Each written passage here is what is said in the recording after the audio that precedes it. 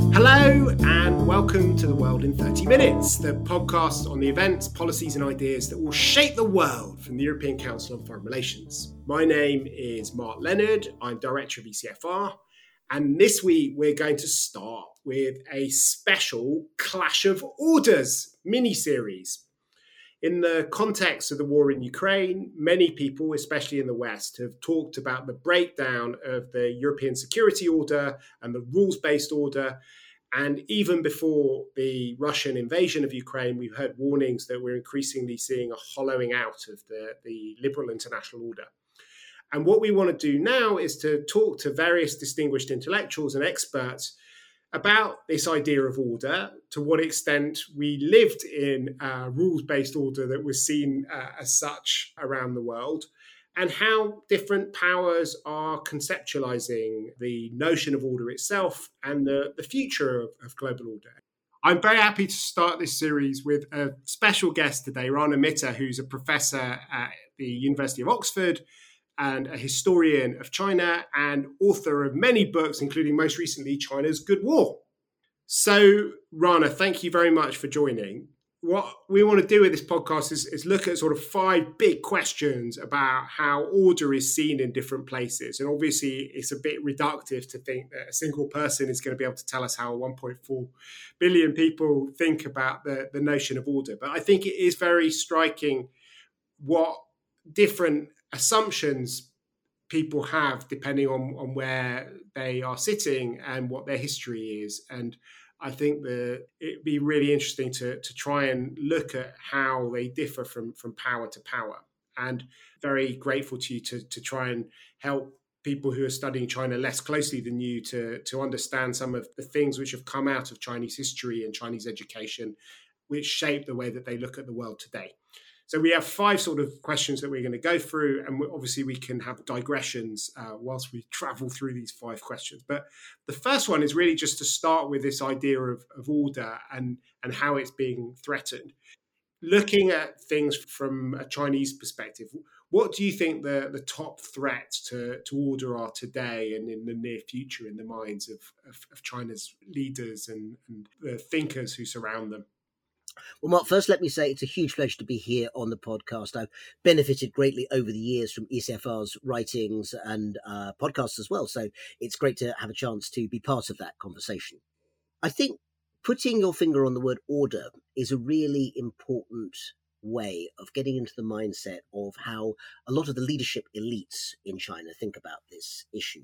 So with that, I want to indicate 2 things. The first is that, as you very wisely said at the beginning, I will repeat, there are 1.3 billion Chinese, and I do not make any claim whatsoever to speak on behalf of any of them, let alone all of them. But nonetheless, try and give some indication of where I think some of the thinking lies. And the second thought is to make it clear that of the Chinese I'm talking about, when we're talking about China or, the Chinese elites, we are talking mostly about people who are very senior in the Chinese Communist Party. They are, of course, the leaders of a one-party authoritarian state. That doesn't mean that everything that the party has to say is necessarily shared by everyone in China. It also, contrary to what some who want to push back might say, doesn't mean what they have to say is completely disconnected from what the wider Chinese thinking public thinks as well. We have to understand it in a more complex way.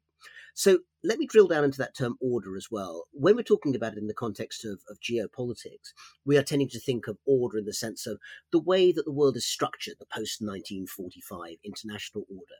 But the Chinese also tend to think of order, 秩序, in that sense, also as order in the sense of stability, 稳定. That's something they would contrast with the word chaos. So if you think about that division, not between sort of, order and anarchy perhaps, but order and chaos as being a division that is always really live in the mind of any Chinese policymaker, whether domestically or internationally, you get some idea, I think, of the framework within which these types of decision are made. So let's get to a specific. You did ask me what I thought the top threat might be to order in China if I were sitting, I'm not, I hasten to add, but if I was sitting in Zhulanhai, the leadership compound in the center of Beijing, I think you're probably more likely to have visited that place than I have. I am, Mark, I know that over the years you've had a lot of interesting conversations with some very high-level Chinese thinkers. But let me put on that hat for a moment. I think that of all the things we might talk about today, and we'll talk about several, I would put a domestic problem first, and that is the problem of economic inequality. I'm going to say that of all the things that I see when I read, week after week, sometimes day after day, readouts from the Politburo, very, very official, very, staid bits of writing in some ways, but also ones that tell you quite a lot about what they actually want people to think they're thinking about. And then actually Chinese social media, which of course is censored heavily, but nonetheless actually a much more free-form way of seeing what, the middle classes in China are thinking. Economic inequality, one way or another, keeps coming back. It takes lots of different forms. Let's take one simple one, rural versus urban. Now, China, well, you know this, has been urbanizing faster, at greater pace than I think any other society on Earth. Technically speaking, it's a slight twist of statistics, but technically speaking, more than 50% of China's population now lives in areas designated as cities, or at least as urban population. And that is a massive contrast from 90% plus in the countryside in the early part of the 20th century. And yet, that means that, of course, something just under 50% of the population is still living in the countryside. And because of China's internal passport system, the hukou system, internal residence permit system, not quite unique, but very unusual in global terms, certainly for a country as large as China. That's one of the ways in which the government both fears that order might break down if people are simply allowed to move between the city and the countryside freely, which they can't at the moment. But on the other hand, also worries about whether that rural-urban divide is continuing to embed an economic inequality. And again, top of the head figures here, and you could drill down into them, but on average, urban areas tend to be probably about 3 times as rich as an average rural area. There are rich parts of the countryside, there are poor cities. So, let's not say it's universal. It's the kind of division we might be thinking about in that context. One other example in terms of economic inequality and how it deals with, or how it can feed in potentially to the problem of order. So I've said rural. Another one would be age and youth.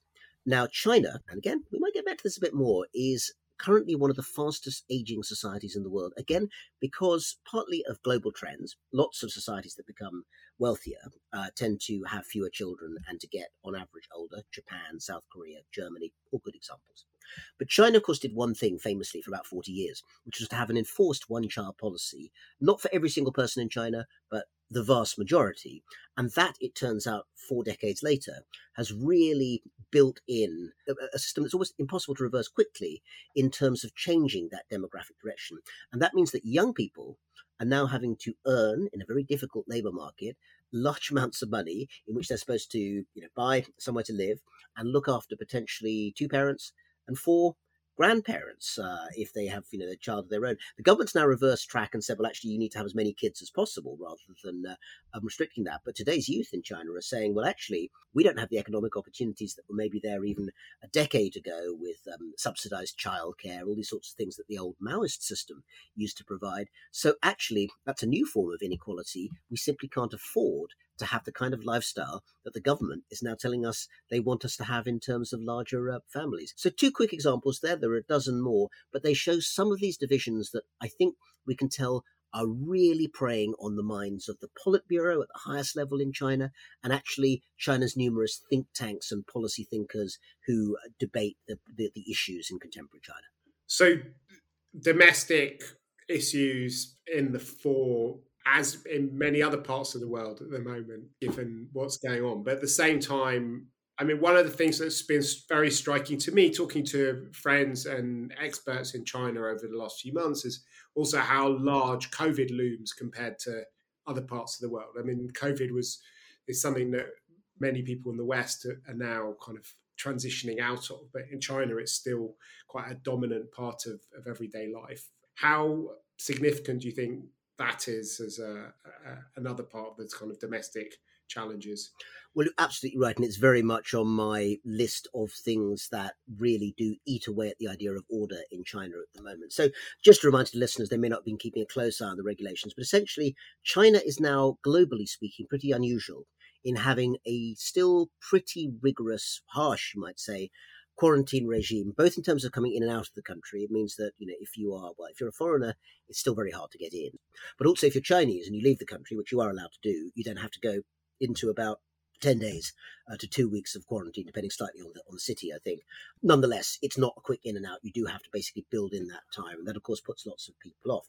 And domestically, as we've seen again the last couple of weeks, the seaside resort of Sanya down in Hainan Island, China's Hawaii, you might say, suddenly found itself having to deal with 80,000 holiday guests who couldn't basically get their flights home because a case or a few cases of COVID had been found in the surrounding area of this holiday resort, and everyone's suddenly told you're not going back to the office on Monday, you're not going anywhere on Monday, and that's ongoing. And I think that it's having a couple of effects that I think are worrying in large part for the Chinese government.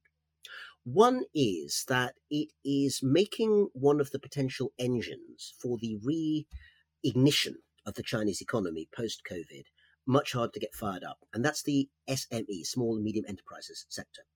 One of the things that has made China one of the most dynamic economies in the world over the last few decades, and whatever else you think about China's system, and I think you and I, Mark, as good liberal-minded people, are not always very keen on the authoritarian form of government, but in terms of economic growth, it's hard to argue that China has found at least some ways of really, over the decades, stimulating growth.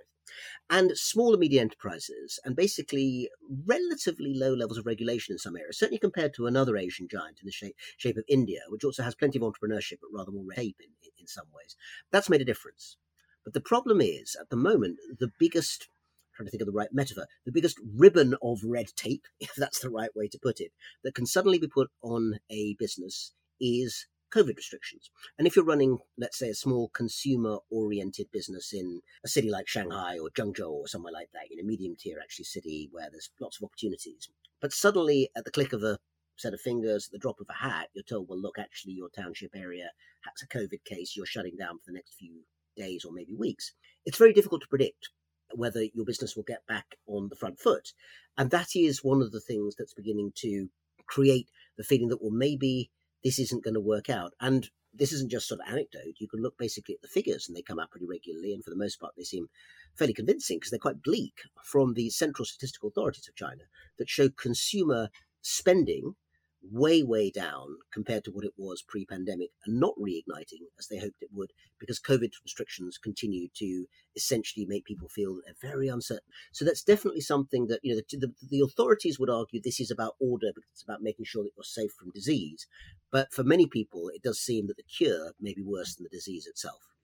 I want to get on to some of the other questions, but in terms of all the other things that are going on in the world and creating chaos, whether it's Russian aggression, American foreign policy, climate change, technological revolutions, where do those things sort of fit into the? Sort of thought about what might be the top 5, let's say, dangers from the Chinese Communist Party's point of view. I'm not saying I endorse these for a moment, but from their point of view, we've talked a little about the economy and economic inequality, and we talked a little bit about COVID restrictions.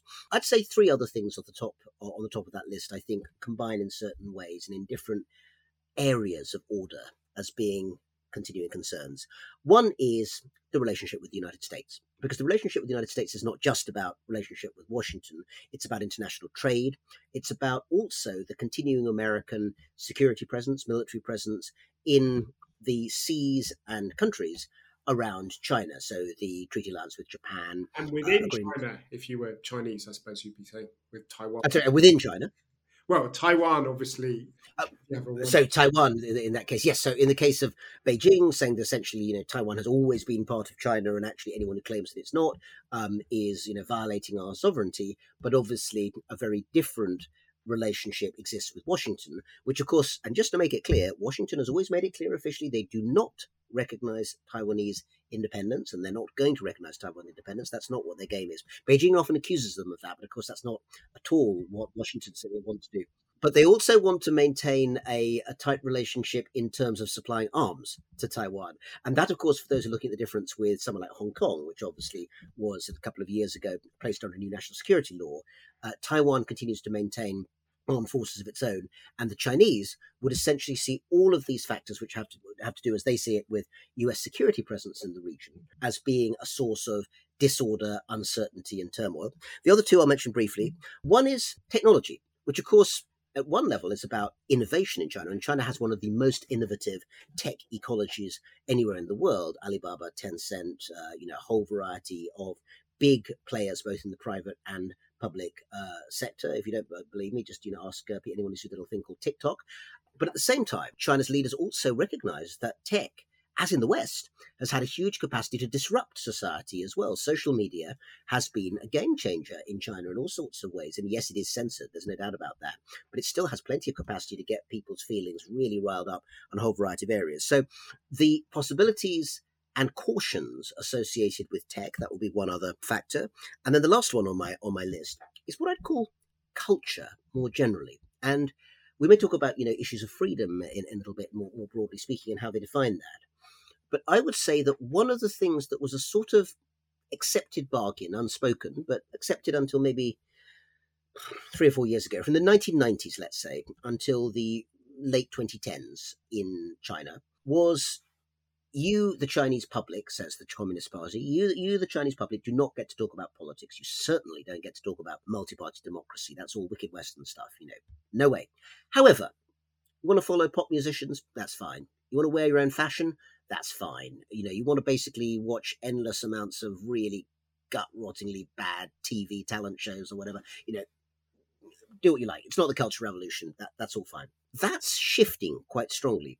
Nowadays, and I would say certainly since the beginning of the 2020s, the party, and that probably means Xi Jinping personally, but beyond that, the party, perhaps people like Wang Huning, who's currently China's top propaganda and ideology chief, very close to Xi Jinping from what we know, is actually saying, well, no, actually there are norms, there are ideas about what it means to be normal in China.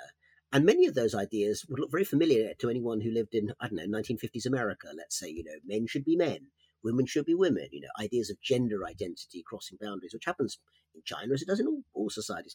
Not very keen on that at all at the top levels of the Chinese Communist Party. And sometimes this can seem almost trivial. I'm giving an example from last year where there was this huge campaign online against boy bands, kind of rock bands, because they used too much moisturizer on their face. And this was thought in some way to not be masculine. But behind this, very kind of small scale seeming issue was a much bigger set of messages from the party. We are concerned about culture. We're concerned about a term that actually has been used for decades now, 精神污染, spiritual pollution. And we are not going to let young men who want to use Clearasil on their faces eat away at the revolutionary tradition that the party has brought forward. So that eating away at the cultural order is yet another element where I think the party is suddenly getting a lot more hardcore. So let's go on to the second kind of big question, which is about the sort of mental models for order which people have in China. There are lots of talk about different kinds of orders, bipolar world, multipolar worlds, the liberal international order, global governance, etc. When the Chinese leader thinks about what order looks like, what is it? Yeah, I think it's worth thinking about how a Chinese leader thinks about order and how what the leader thinks links to a wider sense of Chinese public opinion. And one of the things, and I know that you've done work on this in the past, Mark, is that it is meaningful, I think, today to talk about Chinese public opinion as something that shapes elite policy opinion in a way that perhaps wasn't the case earlier, because, again, social media gives an outlet in which people can make their views known. So I'd say at the elite levels where people are talking to think tanks, they're kind of reading policy journals and all the sort of stuff that people who know, ECFR or, the Washington DC scene or whatever might think was quite familiar, except of course this happens in Beijing in a rather different context, would say it's about multilateralism. That's the term they'd use, but it's not necessarily the same meaning of multilateralism as might be heard, say, in Brussels or in Washington. What it really means is a reduction of American hegemony in the world. In other words, it's multilateralism as opposed to unipolar. And the corollary of that, the element of that sort of follows from that, is that other actors, China, for instance, let's say, so clearing their throats, therefore gets to rise in the world in terms of being a key player in that multipolar world. And I think that most of those elite policymakers, whether they're in government or in the kind of affiliated think tanks that sit around in Haidian and other parts of Beijing, or indeed in parts of Shanghai as well, probably don't think even now realistically in the short term this means that China takes the place of the US as a global hegemon. I think that, but they are looking at a world in which actually quite a small number of power blocks and actors get to call the shots. Yes, still the US, although somewhat reduced. China, the European Union, and maybe, in the European Union, probably the economic front rather than the security front, but those sorts of actors.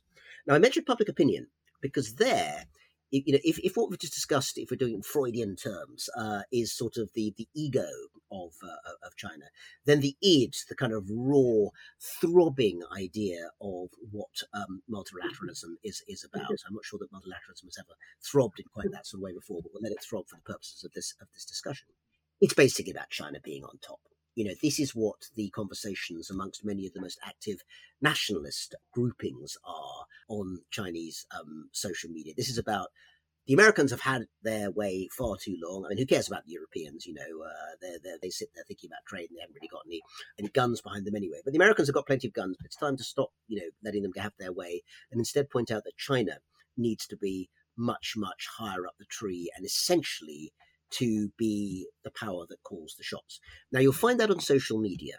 You will not, I think, for the most part, find even now, in a very nationalistic time, most mainstream Chinese think tankers, and actually very few, if any, Chinese leaders literally saying those things, certainly for public consumption. The story is much more about multilateralism, cooperation, and so forth. But it is very much with the strong idea that American hegemonism has to be, to use a good Marxist term, has to be reduced in the world. So that leads into the sort of third question, which is this idea of the obsession of many people in Europe and in America is their rule-based order. To what extent in the Chinese mind do we have a rule-based order at the moment? Actually, more than people might think. And I'm going to do a little plug, if I may, Mark, apologies for this, but I've got an article coming out in Washington Quarterly in just a few weeks from now, which actually looks at this question of whether, it's a bit of an old chestnut, but I've tried to give it a new spin, which is whether China is a revisionist or a revolutionary power in global order. And like all good academic articles, the answer is, well, neither exactly. It's more complicated than that. But let me try and give a kind of thumbnail version of what the complexity is. China is a status quo actor overall. But it is choosing to reinvent, reappropriate, redefine the pillars and structures of global order in ways that are much more amenable to China's preferences and interests. So on the first part, let me just say that one of the areas that I found most fascinating in terms of China not rejecting the global order, but taking ownership of it, is the way in which repeatedly top leaders, I'm talking Xi Jinping, I'm talking Foreign Minister Wang Yi, I mean like the really elite people, were going around the world when they were going around the world, not so much since COVID, but they'll be coming back, no doubt. We hear rumours that the G20 summit, I think later this year, may see Xi Jinping make his first foreign visit for 2.5 years. Okay, so they are going around using particular phrasing, which as a historian I found fascinating, which is everyone should remember that China was just not just a signatory, but the first signatory to the United Nations Charter back in 1945. And technically that's true because of alphabetical order and so forth there at the top left. But the point is that China these days is no longer pushing the line, well, actually someone else invented this order, it's none of our business. It's actually saying, look, we were there in 1945 when the darn thing was signed. Now, they don't mention that it was actually Chiang Kai-shek's nationalists, the Chinese who came before the communists, who were actually doing most of the signing. Although there was one communist delegate actually at San Francisco at that time, a man called Dong Biwu. So, a little bit mix and match. But the point is that today's China is bringing back that far-off moment of 3/4 of a century ago because they want to say, yep, we were like Dean Acheson, US Secretary of State at the time, present at the creation. It's ours too. But then that zips you into the present day when they say, and therefore, for that historical reason, and also, frankly, because China is, on some counts, the second biggest payer of dues into the UN after the United States, we get to define what these terms mean. So, Human Rights Council, fantastic. Loving human rights. Give us as many human rights as you can. We are human rights. But human rights is about economic development first and foremost. So it's not like, Russia basically breaking national sovereignty in the most violent way possible by invading Ukraine. China is very much keen to try and make sure that the structures of existing order are maintained in most cases as much as possible, but redefined in terms which are suitable to China's interests. This could also be seen in areas such as the ambiguity over the vote over the invasion of Ukraine, where China famously, despite having a friendship without limits with Russia, abstained, of course, as did India for different reasons.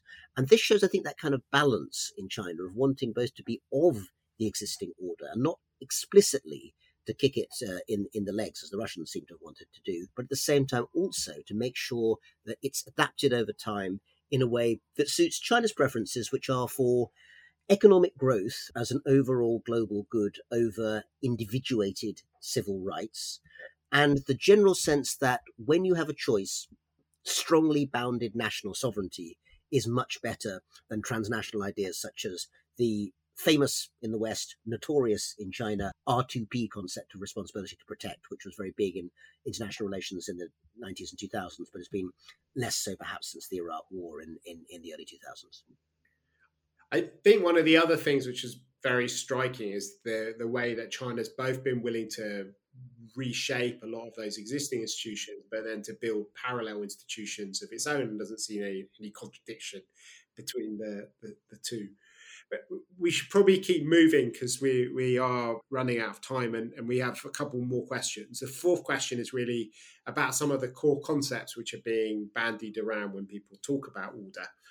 And there's sort of three that I would love to hear your take on how China thinks about them, but there might be other ones that are more relevant from a Chinese perspective as well. But power is obviously an important thing. The idea of freedom, justice, they're all things which seem to be quite tied up with our discussions about order. How are these things defined and seen from a Chinese perspective? And are there other kind of core concepts to do with order which we should be thinking about? I'd say if I had to try and provide one adjective which binds overall Chinese political definitions of these terms that you mentioned, justice, freedom, and power. Yes, of course, how could I forget power? I'd say that it has a preference towards a highly collectivist definition. So stick with power. And for many years, even now actually, but at first in the 2010s publicly, China compiled a comparator list of what it called comprehensive national power. In other words, weighing up every single major country in the world and how they fared in terms of military power, economic power, even cultural power. The United States, always very much at the top of the list, but China rising up. When China was beginning to rise up the list a bit too much from the point of view of good publicity, they decided that actually it was best to sort of keep this a bit more discreet. So those lists have not been as public in the last few years as they had before. But that idea that essentially power is the collective entity that those particular types of separate power come together and could be defined as part of a national project, I think is a very indicative and important way of understanding how they put it together. That links to the other concepts you mentioned. Justice, very much in favour of justice, but the idea of, say, collective justice for countries that it feels have been hard done by in the world, of which China, of course, sits at the top of the list. But that is a collective sense of China as a whole, rather than individual cases of justice or injustice for any one individual Chinese person, which would be regarded as being part of, national business only within boundaries and therefore not the business of other people. And finally, on freedom, I would say that, broadly speaking, China to some extent takes a version, but only a version, of what the great economist Amartya Sen put forward, the idea of economic development as a means of creating capabilities and freedom, and puts it in a direction which Amartya Sen himself, I suspect, would never have actually endorsed, which is the idea that economic freedom is a prior necessity and essentially a substitute for particular types of individuated civil liberty. In other words, the idea that economic freedoms, which have been, to be fair, pretty widespread in China since the 1980s, are essentially a better and substitute notion of freedom compared to what they would regard as a chaotic and essentially destructive idea that individuated choices about what should be done in terms of critique of government and so forth are worthwhile ideas. So all of those terms are very freely used, but all of them are defined in terms of a quite collectivist Chinese state project, both at home and abroad. So last question is could possibly have been designed for you, Rana, because it's a question about history in the past and what the kind of key events and periods are which shape people's understandings of the world today. In the West, we've heard lots about 1938 and about the First World War and other kind of things in our recent history as a way of understanding Ukraine and other kinds of topics. What do you think the sort of key moments are in the Chinese imaginaire when they look out at today, and which sort of shape some of the ways that they're thinking about choices in 2022? I think that historical analogy is very, very powerful in China, and perhaps one of the areas in which Western policymakers tend to underestimate what's important in China is not looking enough at what historical examples are used and which ones aren't. I would say, I mean, very briefly, because I could, as you know, probably rant on about this for ages, and would hope that perhaps another time we might do that. That some elements in 20th century history, a time when China was repeatedly under attack from various sources, have proved quite productive from the point of view of contemporary analogies. So, the Second World War, and you mentioned 1938, but don't forget that China had been fighting against Japan for a year already by that stage. World War II began in 1937 in China, not in 1939, as in Europe. And I'll just give you Xi Jinping because, go straight to the heart of the matter here. He has said in various public speeches words to the effect of, the reason that China's Second World War experience is so important, the war of resistance against Japan, as the Chinese tend to call it even now, is that it was an occasion when China was attacked through no fault of its own by a foreign enemy, fought back, resisted, and won. And you can see why, as a myth-making source of political capital, that would be very useful indeed. But it's also worth noting how few other examples there are that you could do with that. The Opium Wars of the mid-19th century, horrible, deeply exploitative of China, but tragically China lost those wars. And in the early 20th century, the warlord, civil war battles don't really have that kind. Indeed, the Chinese Civil War between the communists and the nationalists, still very painful in many ways. So World War II, as for the Brits in a different way, still provides a kind of powerful example. But there's one other example that goes in the other direction. A couple of years ago, it was 2020, it was the 70th anniversary of the outbreak of the Korean War. But Korean War is not the term that's usually used in Chinese to describe that conflict between 1950 and 1953. It's generally known there, a variety of terms. One of them is Kangmei, resistance to America. And you might imagine why in the kind of turbulent last days of the Trump presidency and the beginning of the Biden presidency, China might be using a historical metaphor, an analogy from the recent past, to essentially galvanize people in the direction of pushing back against America. So there are plenty of other examples, and also some interesting ones of case studies that aren't used as much as they might be, because they don't necessarily hit the right historical note. But seeing those particular examples of recent wars used as very potent analogies in contemporary Chinese politics is something that happens over and over again, and is a reason that it's well worth studying modern Chinese history if you're going to be an analyst of contemporary Chinese politics. And you think that those 20th century examples are even more important than, the millennia of Chinese history and different ideas of Sino-centric orders and the tributary system and the warring states era, etc.? Well, first of all, I say that China historians will sort of slightly kind of fall on the floor and bang their heads if you talk about the tributary systems. This is one of those great myths that doesn't really actually exist, but we'll leave that discussion to a different podcast another time.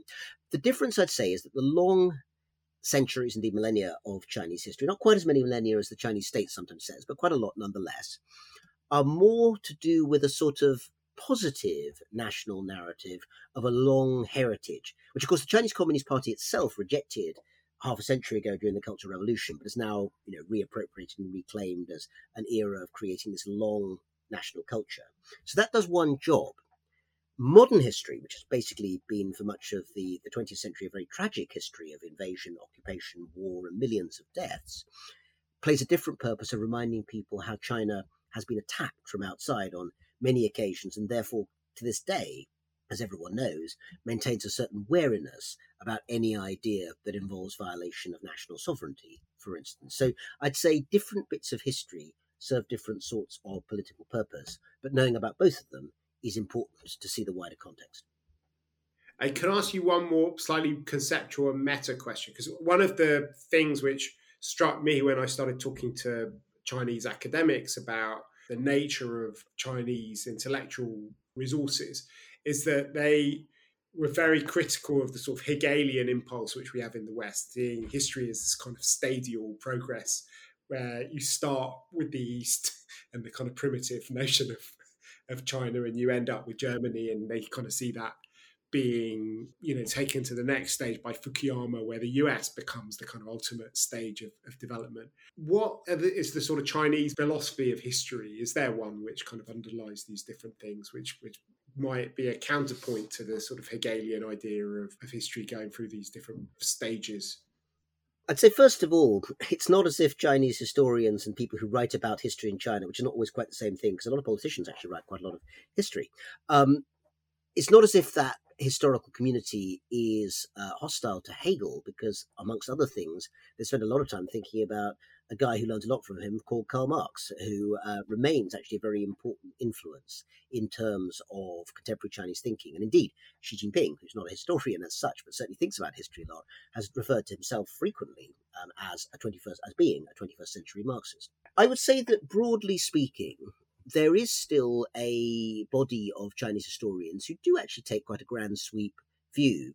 And that's partly because they find themselves, at least at the moment, in a position where there is an argument to be made, and goodness knows there are plenty of people in the West who've been making it for positive or negative reasons, about China being the next stage in that kind of rise and fall of civilizations. It's notable that there's a historian who isn't read so much now, I think, in China, but actually had a revival in China in the 1980s in a way that he didn't do in the West. And that's a guy called Arnold Toynbee, who used to be one of the most famous historians in the world. He literally made the cover of Time magazine in the 1950s. Not very widely read these days, but nonetheless a sort of important intellectual figure. Anyway, he was revived in China in translation in the 1980s because in that moment when they were coming to economic reform, understanding the rise and fall of civilizations, which is what Toynbee wrote about, suddenly became an intellectually more relevant exercise. I wouldn't say that we're looking at a new kind of Toynbeeism in the present day, but I'd say that you might be, well, you wouldn't be surprised, but, people might be surprised that actually quite a lot of trends that look very familiar from Western historical thinking, including the idea of whether or not, we're in a modern moment or a postmodern moment, are very, very actively debated in the Chinese Academy. And in terms of the historical profession, I think it's fair to say that actually a tremendous number of the topics which are researched by historians, actually working in universities as opposed to political actors who like to draw on history, are very, very recognizable in terms of their interests and their methodologies from anyone who works in history elsewhere. Social historians using archives to look at social trends, political historians reading the, archival materials of decision makers to decide how foreign policy works. So I personally wouldn't exaggerate the differences in terms of the way that China looks at history. But I would say as a final note that if you want to push on that yes, there is a genre of Chinese history writing at the moment, we'll see if it lasts, but at the moment, which does get sort of piggyback on that idea of historical progression and does see the rise of China as part of that progression as a successor to the United States, which of course in turn was a successor to the British Empire. That thinking is certainly there, at least in part of the historian adjacent part of the Chinese intellectual world.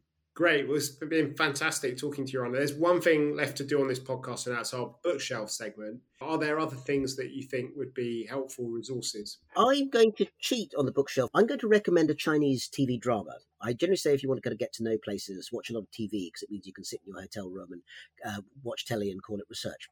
And I'm going to recommend one that comes from, I think it's 2017. It's called In the Name of the People, and it's a drama. It's basically a bit like Line of Duty, if you're a UK listener, or maybe The Untouchables, that's a movie from the 1980s. It's about an anti-corruption squad in China, basically taking down corrupt officials. And I think it's very interesting because it shows the quite wide range of what can be done to actually talk in a popular drama about the fact that corruption exists in Chinese society and how the state feels happy about sort of fictionalizing the idea that it's dealing with it. Clearly it's a romanticized version of that. But the fact they put it on telly at all, I think tells you something about the sort of boundaries of what is censored in China, which is loads, and what actually can be talked about, which also is loads. Add to which it's actually a really pretty engaging drama. So In the Name of the People, do look it up and watch an episode or two. Fantastic. If you've enjoyed listening to this podcast, please do let other people know about it and subscribing to it so you can listen to the rest of the series. And while you're there, do give us a positive review and a 5-star rating. We'll put links up to all the publications that we mentioned on our website at ecfr.eu/podcast. But for now, from Rana Mitter and myself, Mark Leonard, it's goodbye. The researcher of this podcast is Lucy Halpenthal, and the editor of this episode is Marlene Riede.